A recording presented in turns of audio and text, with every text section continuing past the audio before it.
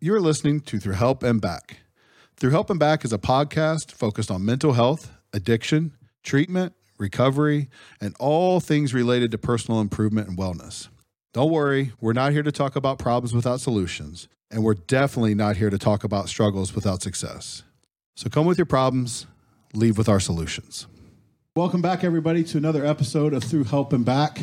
I am Jason Pratt, your host. I'm here with producer Ian. He is back in the house. Ian, are you mic'd up today? Are you with us, or are you just kind of in the room? My voice is with you. I mean, but I am just not there.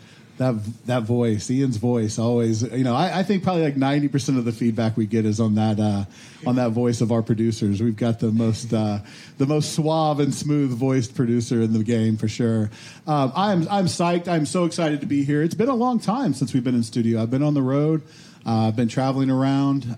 So a lot of our episodes were filmed, kind of back in early August, and now we're into September, and we're in New England, and the leaves are changing, and everybody's feeling good on this end, but not everybody in the world, right? So we've got a lot of focus on this show with mental health issues, addiction, and just general wellness and healing.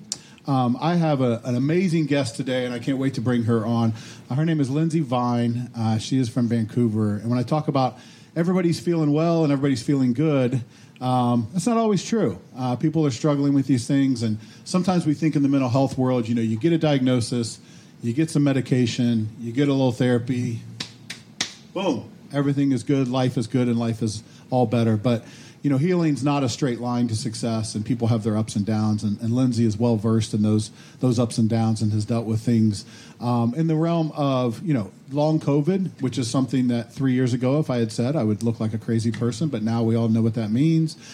Chronic fatigue, seasonal depression, things with lots of acronyms that she's going to walk us through, but she's had personal struggles with that, and she is a healer who is helping herself and helping others. So, Lindsay, we are so glad to have you. Thank you so much for being here. Thank you so much for having me. It's really nice to be here. So I always kind of start off this way. I kind of like to get a sense of everybody's surroundings. So how is life in Vancouver? I've never been. Oh, life in Vancouver is great. I mean, it's been a bit of a rough summer in terms of fires. I think you've probably heard about a lot of forest fires around Canada, and that affected me a lot, the smoke. But now it's passed. It's getting cool again. It's really nice, actually, in the fall. It's really beautiful. Yeah, we enjoyed your smoke from your fires around the 4th of July. I know, you got some. Yeah. I've talked about this in other episodes. It was the first vacation. Cry for me, right? It's my first vacation that I had to bring air filters, and we kind of sat in the hotel and just kind of let the air be good. And we went out a couple hours each day, but it definitely was something that was pretty obvious and was on our mind. So I can't imagine what it was like for you guys up there. Was it just all summer long? Not all summer long. It was in spurts, and actually Vancouver didn't get it as bad as some other places. But it is really interesting when you have a chronic illness, it just is so affecting because it causes inflammation in the body. And it's a whole extra hurdle to life in ways that a lot of people don't even know. But it's interesting to think about what it could be doing to all of our lungs. But it's funny because we'll talk about this stuff, but with COVID and with any of these type of environmental toxins and things like that, when they start scaring the healthy people, right? I don't really have any issues that I know of, but I was really scared and I was starting to feel it, and I kind of had that sensation of feeling the air, it felt heavy. And then you kind of extrapolate that to the elderly or the people who are immunocompromised or dealing with respiratory issues. And it's got to be, 10 times, 100 times, more difficult. So, I see you've got a little co-host there too. We saw some white fur. Everybody, this is Winnie. It was a big piece in my recovery. She's really, really helped me in terms of healing, in terms of the loneliness piece, which I think we'll talk about some, and how important it is to not feel lonely when you're trying to heal from something. And then also she just helped me with motivation. We need a motivator sometimes to help us keep going. And getting Winnie was a huge step for me. She looks like a stuffed animal come to life. She's very comforting and very cuddly and very sweet, very patient. So yeah, that's the only issue with her is she has a lot of that separation anxiety. So it's don't leave me alone.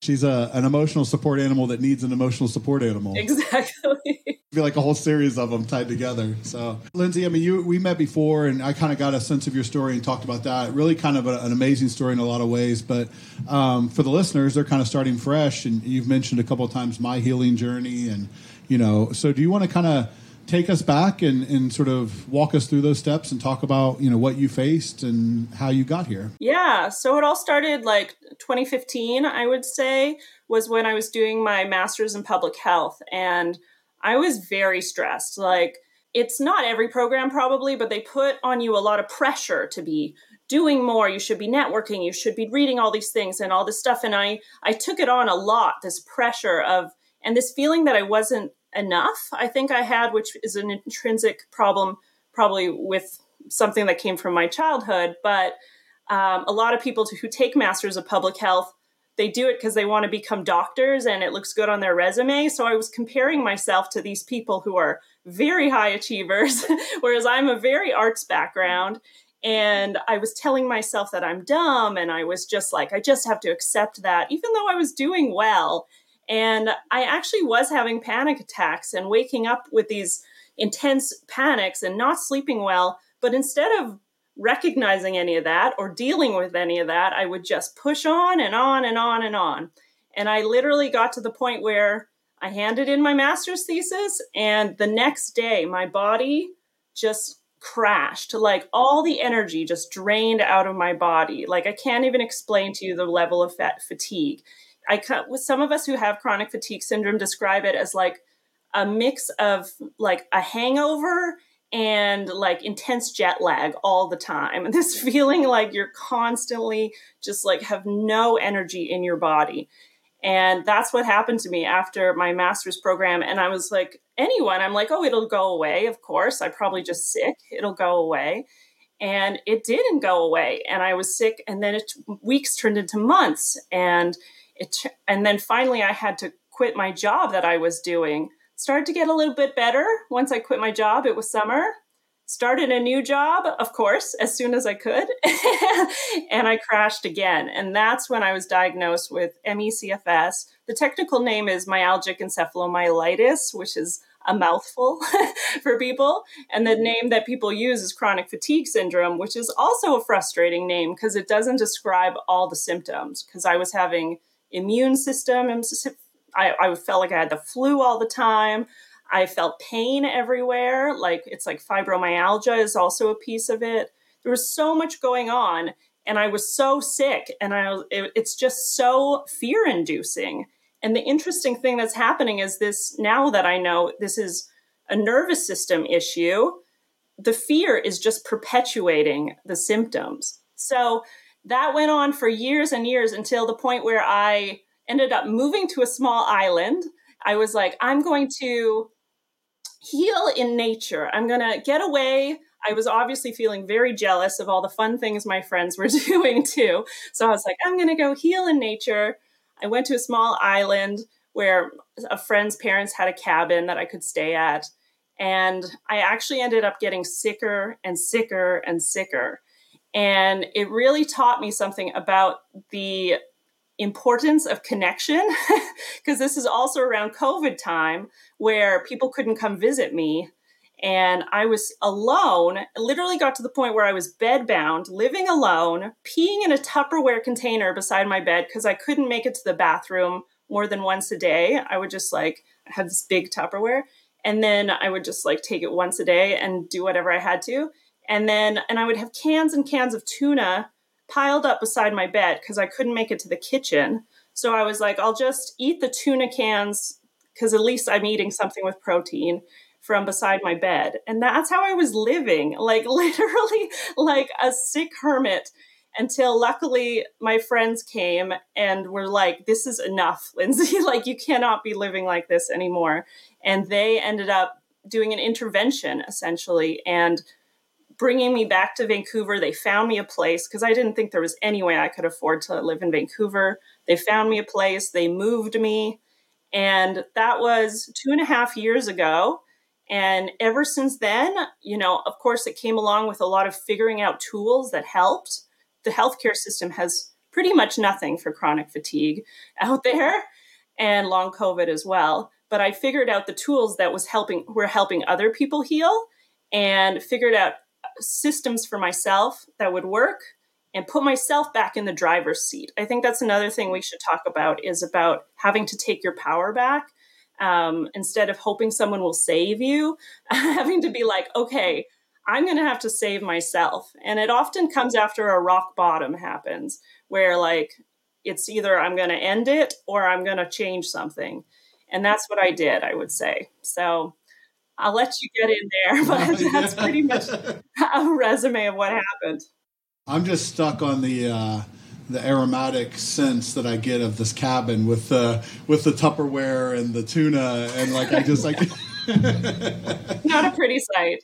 I could just imagine just the smell, right? Just walking through the door and sort of like, whoa, I know. But it's a testament to how humans, to good or bad, can adjust in so many different directions to become comfortable with things that long ago they would have never imagined they would be comfortable with, right? Like I think about people in abusive relationships, and in a way you were kind of in an abusive relationship with yourself. If you said to somebody before they got into a relationship, like, hey, you're going to endure physical pain, you're going to be beaten, and this is going to happen on a regular basis, they would say, I would never be part of this. This is ridiculous.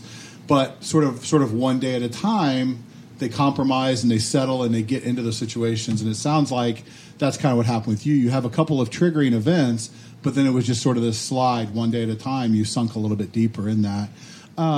Were you aware when that was kind of happening? Like, man, I'm really getting to a low point? Or were you just sort of living and then it all caught up with you at once? Yeah, a little bit of both. Like, I definitely got to the lowest of the low, where I was like, because I was living, it was very confusing because it was so beautiful where I was.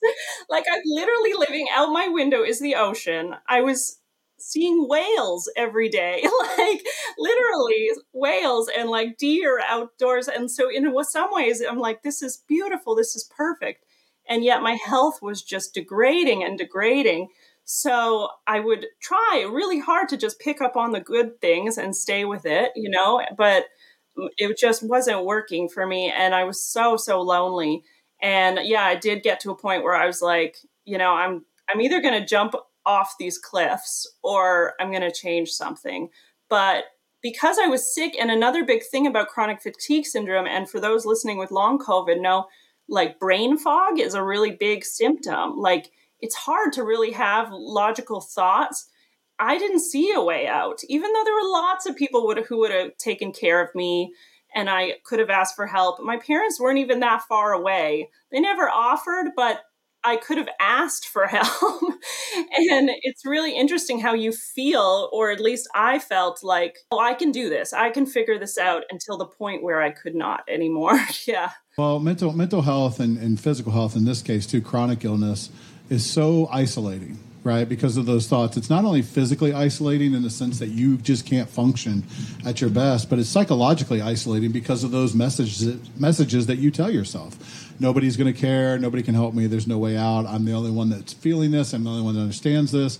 The healthcare system has nothing for me. And all of those things whittle away at your hope. And once you lose that hope, you're in big trouble. That's when you start looking at the cliffs, right? I mean, that's when you start going like, well, I can't live like this forever. But I want to go back a little bit farther before, though, because this, you talk about during your master's, this kind of all caught up with you. Growing up and before that, like, who were you before that? Like, were you feeling any of this stuff along the way and then it just got worse as part of your master's? Or were you generally a healthy, happy, functional person? Because, I mean, you're pursuing a master's and you're putting your life together. Like, I just wonder what you were like before all of this started. Yeah. The interesting thing is, like, I was an achiever. So we talk about the personality types of people who often get these illnesses. A lot of perfectionists, a lot of achievers. I was a very much like, I should do more. I should do more. I volunteered, always volunteering, always pursuing education, always working, doing all of these things. But I would get a lot of infections, a lot of urinary tract infections. I would get a lot of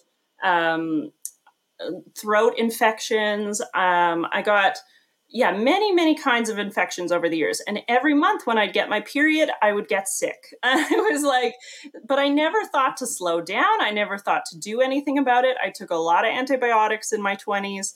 And, the way you go to the doctor, they give you a cure for it, you keep going, right?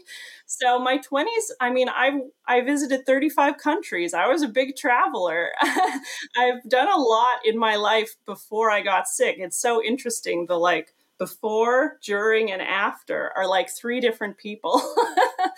But there were signs that I needed to take care of my body more. And I just kept going, you know? No, and I think that's an important thing for people to understand is because another one of the illusions of mental health is that kind of it can't happen to me, right? Like if I was going to have depression or if I was going to have anxiety, I would have been born with it.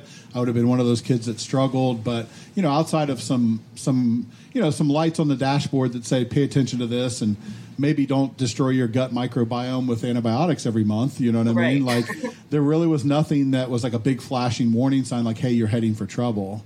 And then after the Masters, it just all really caught up.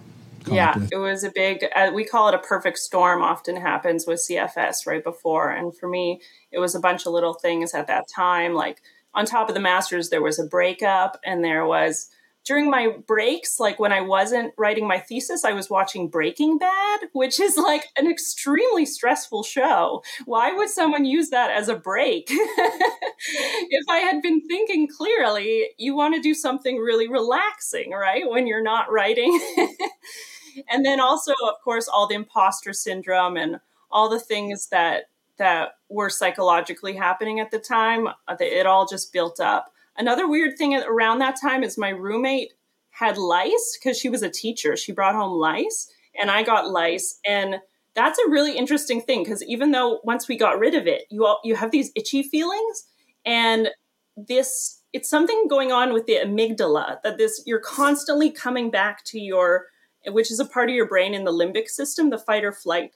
And when you're constantly being aware of triggers, that's actually kind of what CFS is that you're having all these symptoms and then your fear response keeps getting triggered. And then that gives you more symptoms. It's like a loop of symptoms going on, which is hard for people to understand because they're like, oh, does that mean it's my fault?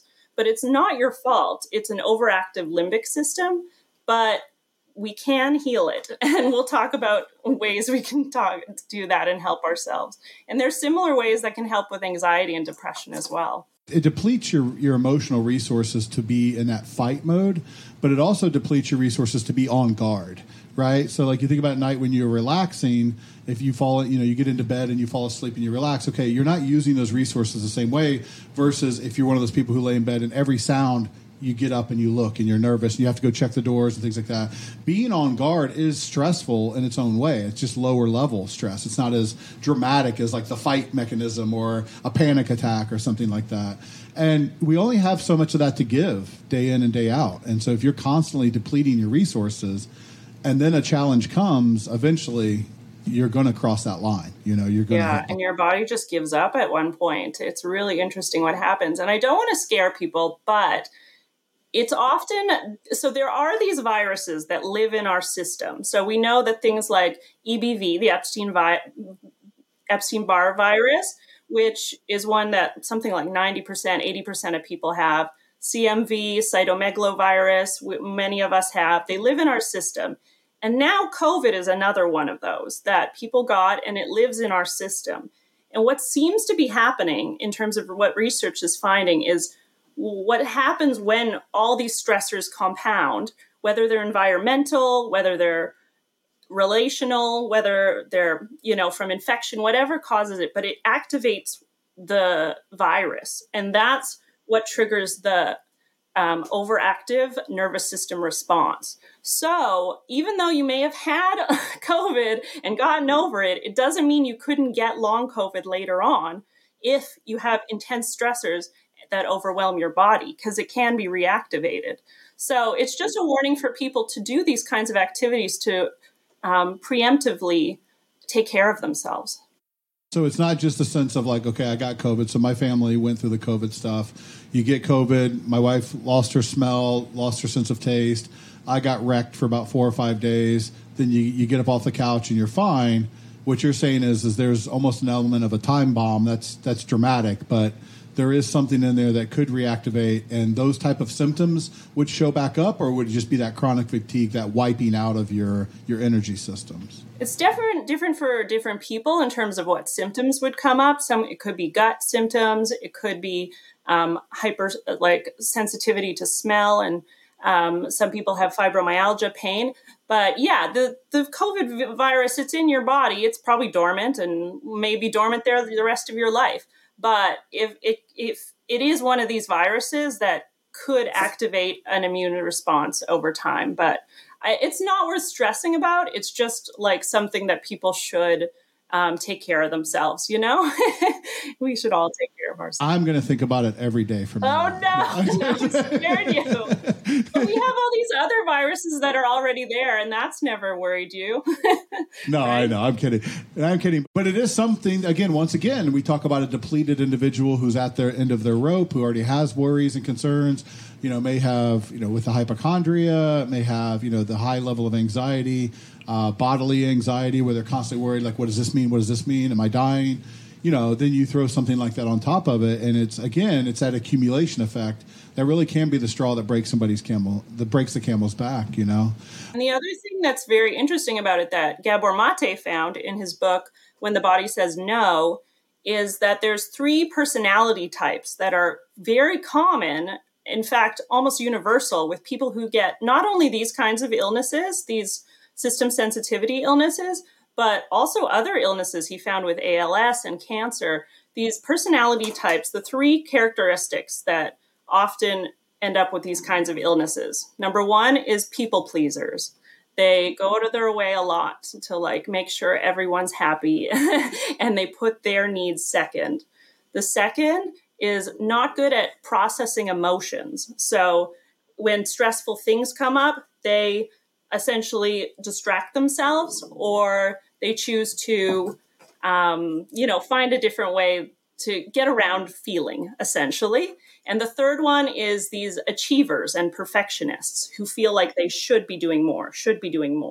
And when you have all 3, like me, it often ending up in a chronic illness. It's also interesting, the connection to trauma in our childhood, and the interesting connection to the kinds of trauma. A lot of people who get CFS, again, these are all theories, don't quote me, but the theory is a lot of small t traumas, which is the idea of cumulative trauma, can be very small things. Trauma is as simple as your needs not being met emotionally.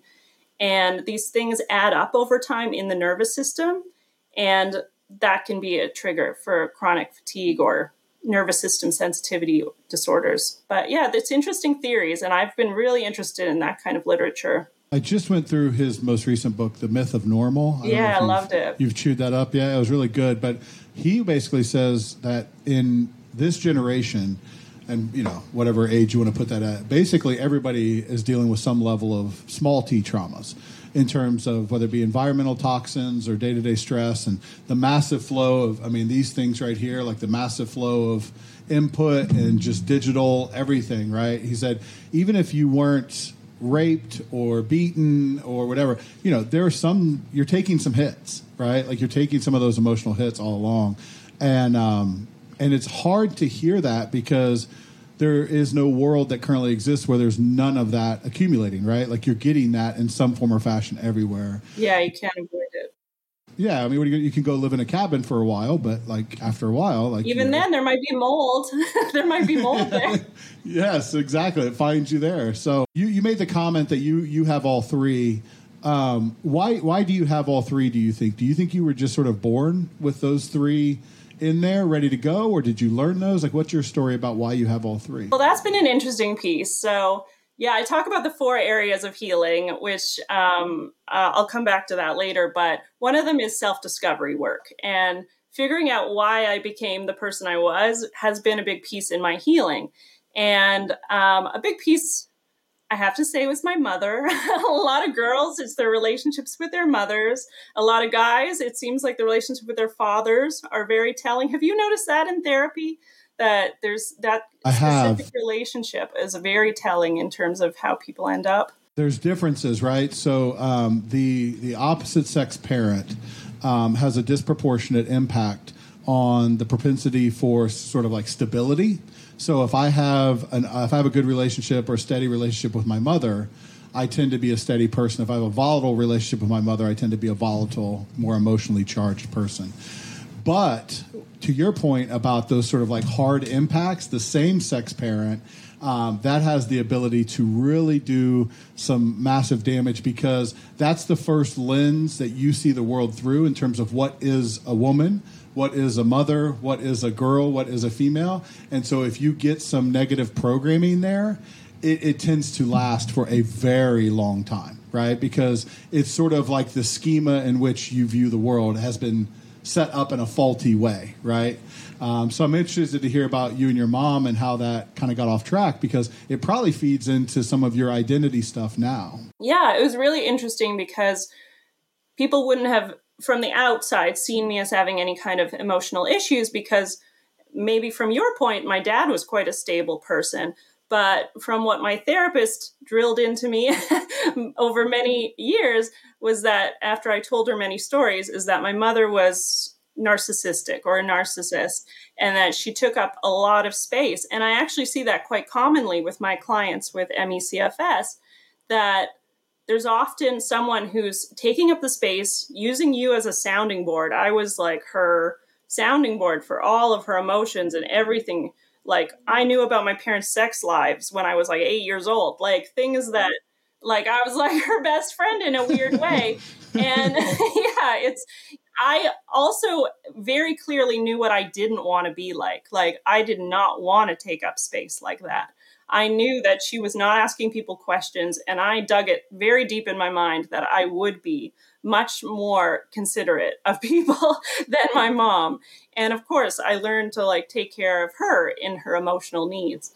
So it is really interesting to think about those things. And she was also, the other thing I find commonly that was with my mom is an inconsistent parent. And this makes a lot of sense when you look at someone with a nervous system disorder, right? If you have a parent where you never know if they're going to come home your best friend, or they're going to come home in like a yelling rage, right? So if you're not sure of which one you're going to get, your nervous system always has to be on guard. As you were saying, on guard is a kind of stress itself.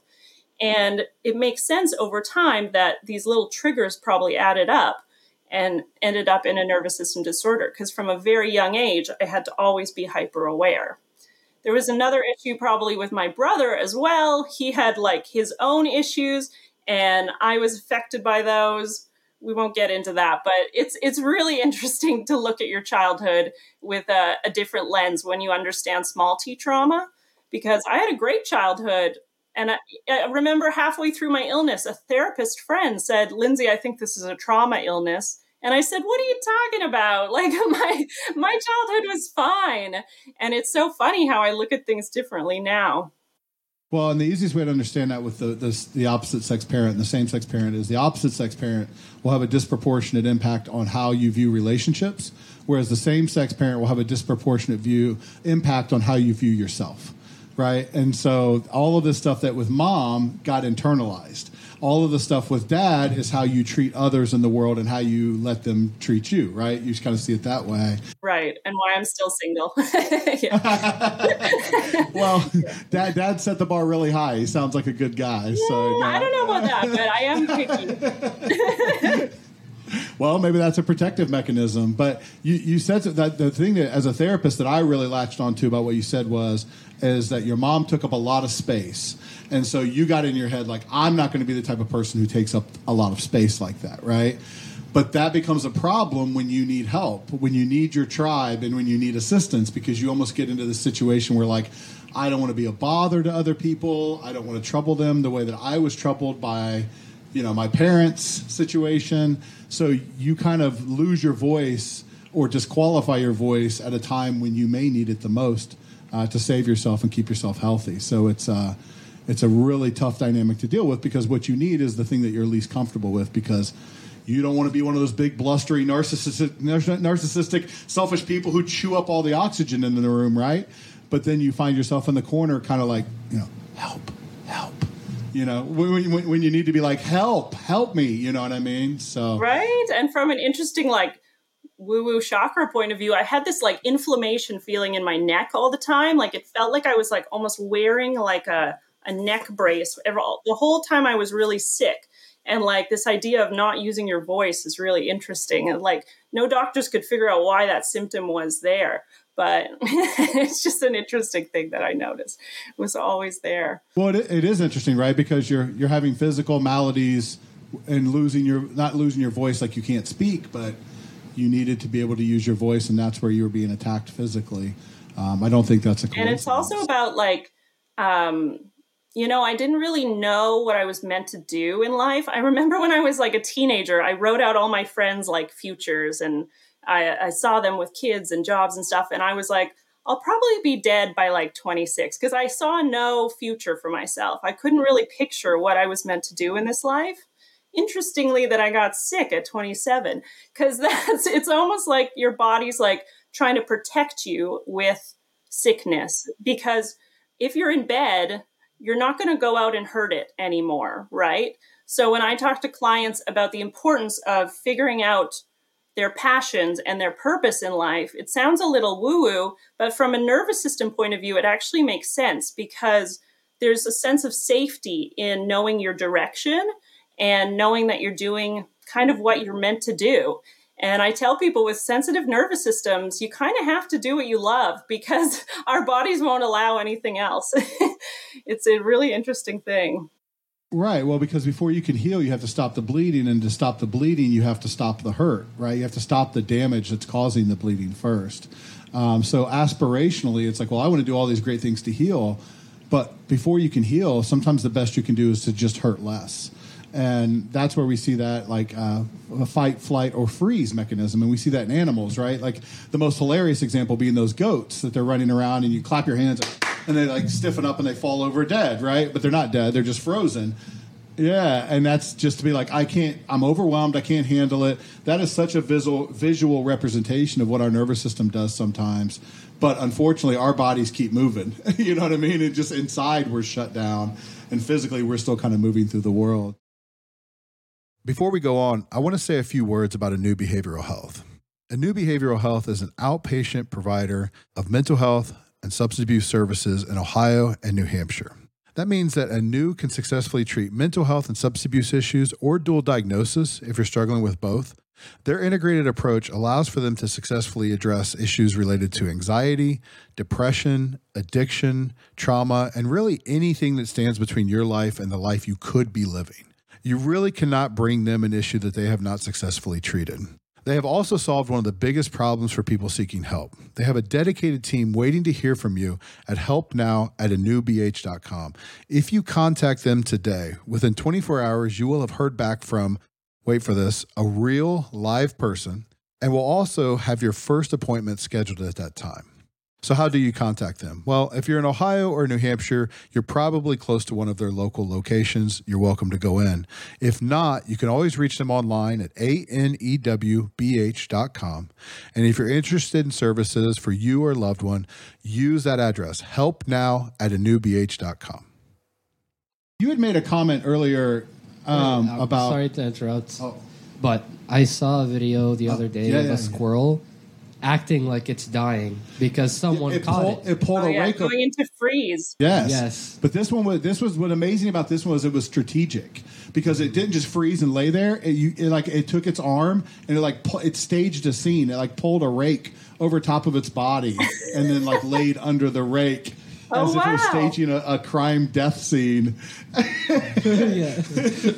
link that in the bottom. It's a hilarious. Yeah, we'll link that down below. I'll send that. Yeah, you should stop. Everybody, we have some amazing things to talk about. But everybody should stop right now and go to the bottom and click that link because this squirrel. We'll actually integrate it into the podcast itself. Oh, you'll integrate it? Oh, cool. So we're going to watch it on the podcast. Yeah, that's amazing. Yeah, it's also really cool because, not to just plug my podcast, Post Viral, season 1 of our podcast, every episode is animal themed because I found these interesting similarities between animals and whatever topic we'd cover. So we have episodes on different topic, whether it's diet or pacing or emotional processing, or personality types, and they're each animal themed. So yeah, it's very interesting. That is very cool. I'm a big animal fan.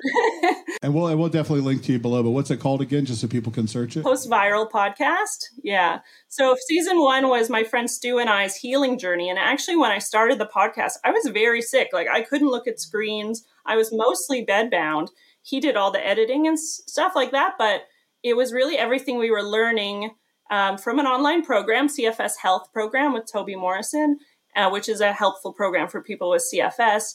But we felt like that information should really be out there in terms of like what areas of health to focus on. And that was season 1. A lot of people have said they've been able to heal almost just from the podcast and the tools we give for free. And season 2, I interviewed a lot of experts in different healing areas. I got Daniel Mate, Gabor Mate's son, who co-wrote his latest book. Of course, yeah. Yeah, Sharon Salzberg, who's huge in the meditation world. I got to talk to Deb Dana, who worked on polyvagal theory with Stephen Porges, and she created tools for people on how to use that. And Nicole Sachs as well, who was a student of Dr. Sarno's. We should talk about Dr. Sarno's work. There's so much stuff we could talk about. But yeah, I got to talk to her about this crazy thing. Yeah, I talked to Nicole Sachs. She created a journaling technique, which was very helpful for me, and I recommend highly, called Journal Speak. And it's a way to get out all of this repressed anger, mostly anger, but other emotions as well. And that, when I did that, I did it for a month straight every day. That's when I think I noticed most of my energy starting to return. So that's when I'd be really, really... Because you were getting the toxins. So we have all this, we carried around internal struggles, right? But if you have a way to externalize that, it's such a big help, right? Like an outlet.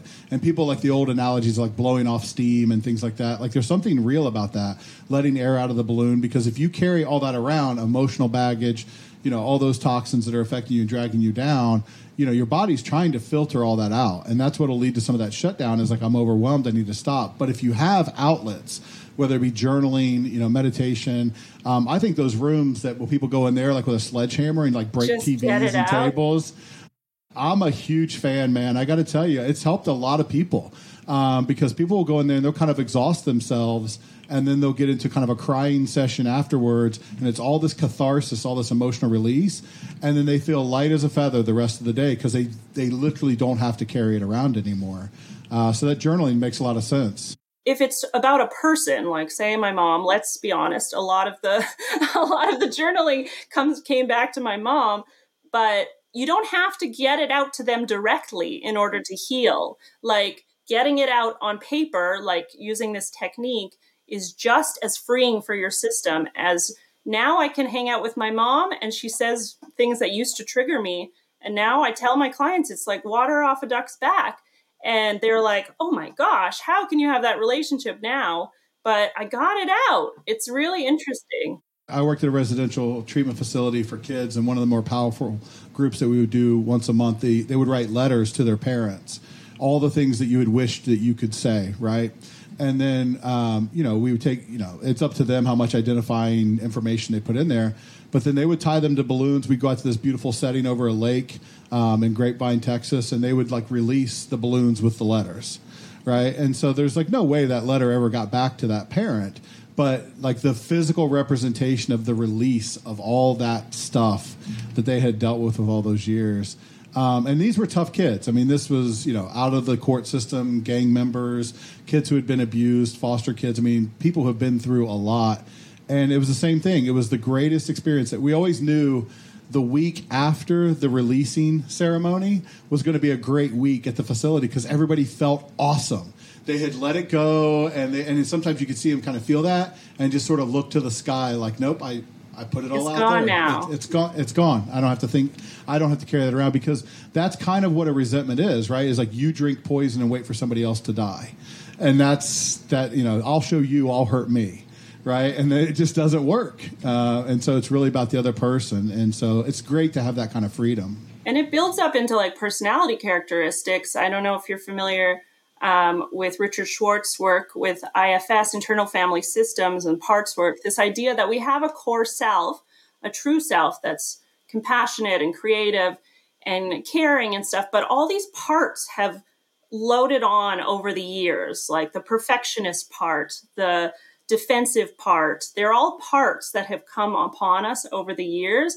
And there is actually ways, I love his book, No Bad Parts, if people are interested, that he does a therapy way that you can talk to the parts and ask them what they need and what role they'd like to be playing and actually make huge changes. It's quite incredible, his work. Another externalization. It's not you, it's a part, right? Go talk to the part. Talked about, the struggles and what you went through and how long it took to kind of find your way towards healing. I mean, even when you started your podcast, you were still sick. And you made a comment early on about the frustration you had dealing with the healthcare system around your issues. And I want to talk about that a little bit. And I hope you'll share a little bit of that experience because, if there are people listening, the first thing they're going to do when they realize, hey, I need help, is they're going to reach out to some part of the healthcare system. Right. And so I've worked in healthcare for 20 years. I know the good and the bad and the ugly. And I think there's probably more bad and ugly than there is good sometimes. But I'm just curious if you can share your experience, how that was frustrating to you, and then maybe give us a little insight into what you actually did to finally get on track and find your way to a place of healing that actually worked for you. It's interesting, the healthcare system stuff, because my master's is in public health. It's like, of course, my first reaction was to go to doctors, trust doctors. I saw many kinds of doctors, internalists, internal medicine doctors, rheumatologists, neurologists, and everybody gives you these answers of, well, I don't know, the blood tests look good, you look fine. And it's so frustrating. I remember one family doctor said to me, I always thought of chronic fatigue as a kind of depression and just gave me antidepressants. And it's so confusing because you're like, I'm depressed because I'm sick all the time, but I'm not depressed. I'm just sick all the time. So it's really confusing. And then it over time, I finally started going to things like naturopaths, and they would say things like, my one naturopath said, you're going to have to quit your job. And I was like, what? Why would I quit my job? And I think there's just so much. We're getting little pieces from everywhere, but there's not you're not getting a holistic view of healing. And there's so much missing in the healthcare system in terms of understanding a person as a whole, if that makes sense. And just trying to address little parts of it.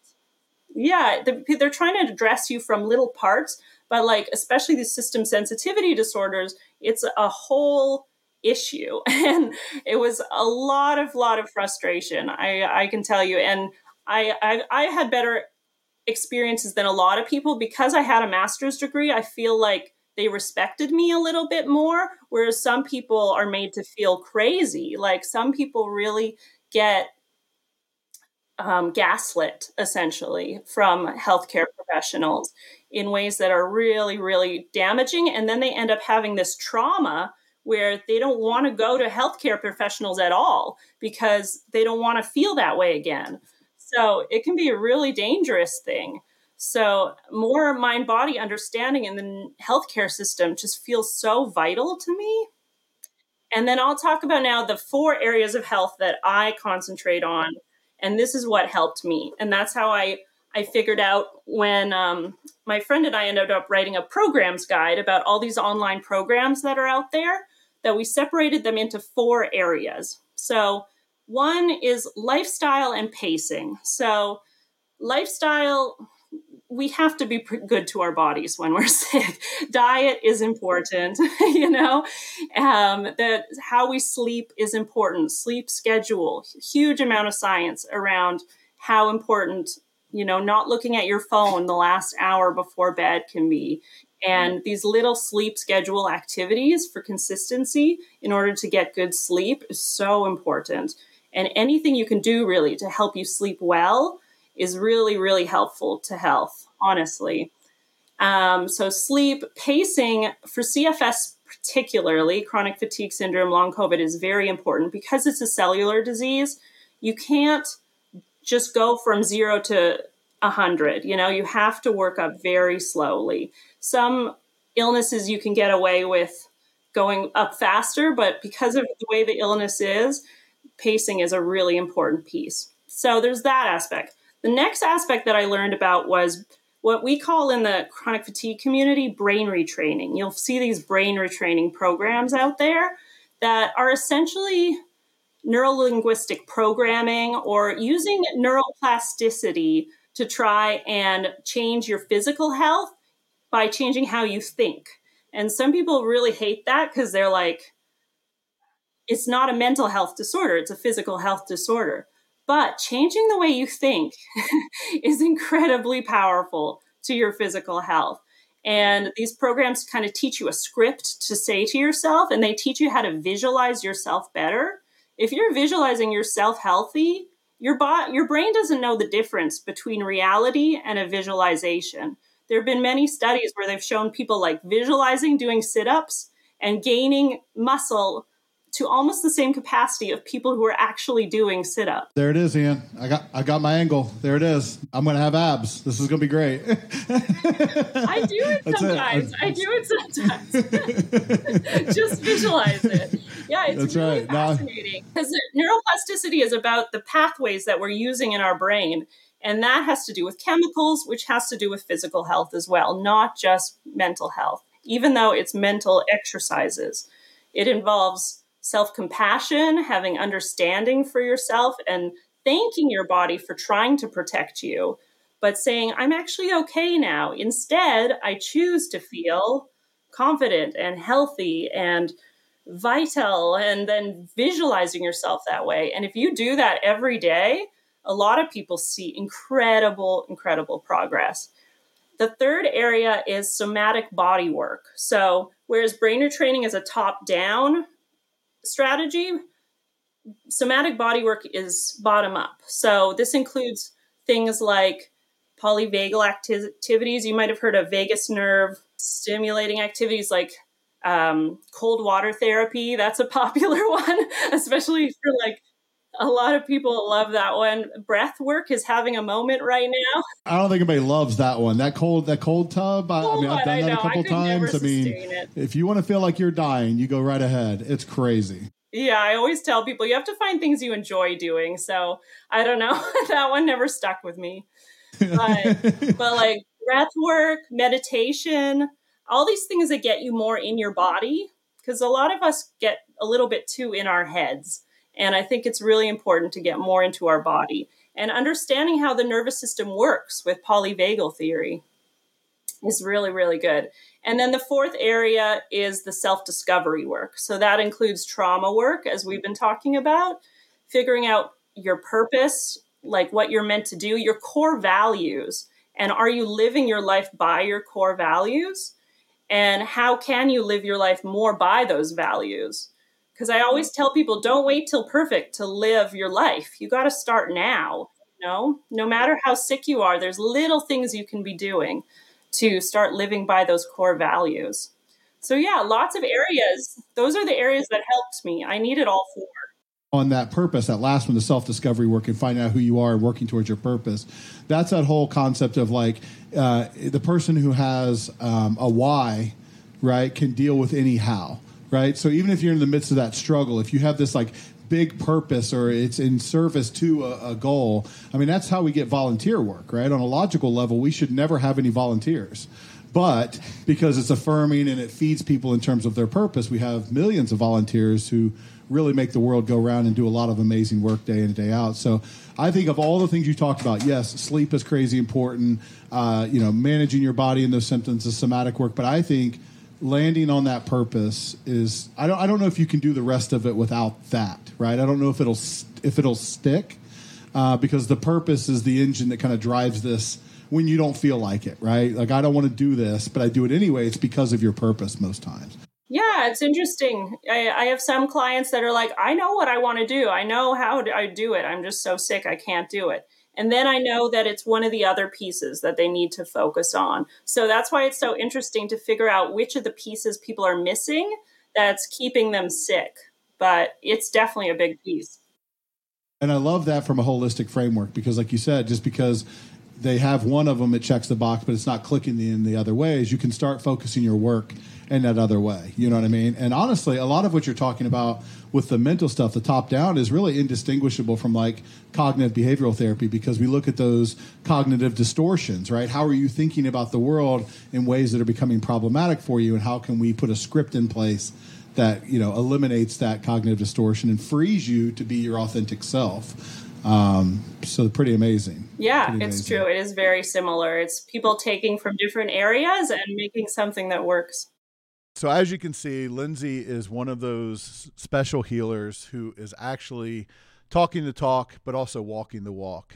She gave us some great advice there regarding, you know, the 4 main areas that she works on to enhance her lifestyle, to work on her mindset, to do her body work, and to be present every single day. I am so appreciative. Thank you, Lindsay. I think that that's the most important question for this podcast, which is, okay, we have the background, we have your experience, we know what the science says, but what do you actually do day in and day out to apply these principles? And so even after 20 years in the field, I learned a lot from Lindsay's 4 tips. I'm going to be applying some of these as well. I was joking with producer Ian about my main scrunch zone being right here in between my eyes. So as a wrap up, I just want to thank Lindsay again. Lindsay does an amazing job. All of her contacts are down below. Obviously an amazing story, going from complete isolation, chronic fatigue, and just being really debilitated, mind, body, and spirit, to being this healthy, happy, productive healer that she is today. So Lindsay's quite an inspiration, and it was wonderful to work with her and talk with her, and I look forward to having her back on a future show. For you guys at home, as always, you know, I say this every time, time is your most valuable asset, and I really think and hope that the time you spent with us today was beneficial to you. I learned a lot. I hope you can apply some of Lindsay's principles. Chronic fatigue is no joke. You know, minimal chronic fatigue, you know, daily fatigue, fatigue at all in any form or function is not okay and is not a healthy situation for your body. One of the things we talk about is this phrase HALT, right? Hungry, angry, lonely, tired. And if you're feeling hungry or angry or lonely or tired or any version of, you have to recognize that your body is in a depleted state. You shouldn't be making big decisions. It's like the warning label. Please do not operate. Please do not operate heavy machinery under HALT. It means you got to stop. You've got to refresh. You've got to renew, and you've got to reboot and get yourself to a place where you are healthy and are at your capacity and can make those kind of choices for yourself. Lindsay's done that. You can do that as well, and I hope you take inspiration from that. I certainly do myself. As always, when I close, I give a shout out to our sponsors, Anew Behavioral Health. If you're in Ohio or New Hampshire and you're feeling any of those symptoms, any of those things that Lindsay's talked about, please reach out to Anew at anewbh.com. They have psychiatrists, they have nurses, they have therapists, case managers. They can work with you in those 4 core areas and get you back on track. They can be the difference that makes a difference. If you're not in those states, reach out to Lindsay. Use her contact information. She's a wonderful guide, full of wisdom. I'm sure she'd be happy to help. Until next time, I want to tell you that I appreciate you. I care that you're here. It makes a difference. And I hope the time we spend on this makes a difference in your life as well. So until next time, take care of yourself. And take care of each other. Thanks so much. Hey guys, although Through Help and Back is an excellent podcast with a lot of great ideas, I do want to let you know that in no way is Through Help and Back expected to be perceived as or relied upon in any way as specific medical advice or mental health advice for you personally. The information provided through Help and Back on our website or our podcast is not intended to be a substitute for professional medical advice, diagnosis, or treatment that can be provided by your own providers. Do not use our content in lieu of professional advice given by qualified medical professionals, and do not disregard professional medical advice or delay seeking professional advice because of the information you have read on our website, heard on our podcast, or otherwise received from us. Although we love discussing issues related to healthcare, mental health, and addiction, we are not providing direct healthcare, mental health care, medical, or nutrition therapy services. We're not attempting to diagnose, treat, prevent, or cure in any manner whatsoever any physical or psychological ailment, any mental or emotional issue, disease, or condition. We are not giving you specific medical, psychological, or religious advice whatsoever. Please take care of yourself and take care of others as you always seek the advice of your own medical providers and your own mental health providers regarding any questions or concerns you have about your specific health, or before implementing any recommendations or suggestions from us. These are ideas that have worked for other people. We think it's important to share them. We do not guarantee that they will work for you specifically. Do not stop taking any medications without speaking to your physician, nurse practitioner, physician assistant, mental health provider, or any other healthcare or medical professional. And if you have or suspect that you have a medical or mental health issue, contact your own healthcare provider promptly. Also, one last thing, if you know or suspect that you are currently experiencing a crisis, it is absolutely imperative that you seek the advice of your doctor or other emergency healthcare services prior to ever thinking about using our content. We love the conversations. We're glad you're stopping by. We hope you take a lot from the content. But again, for your specific individual medical situation, please always seek quality personal care from your own providers. Do not let this information or this advice stand on its own. Thanks so much for listening.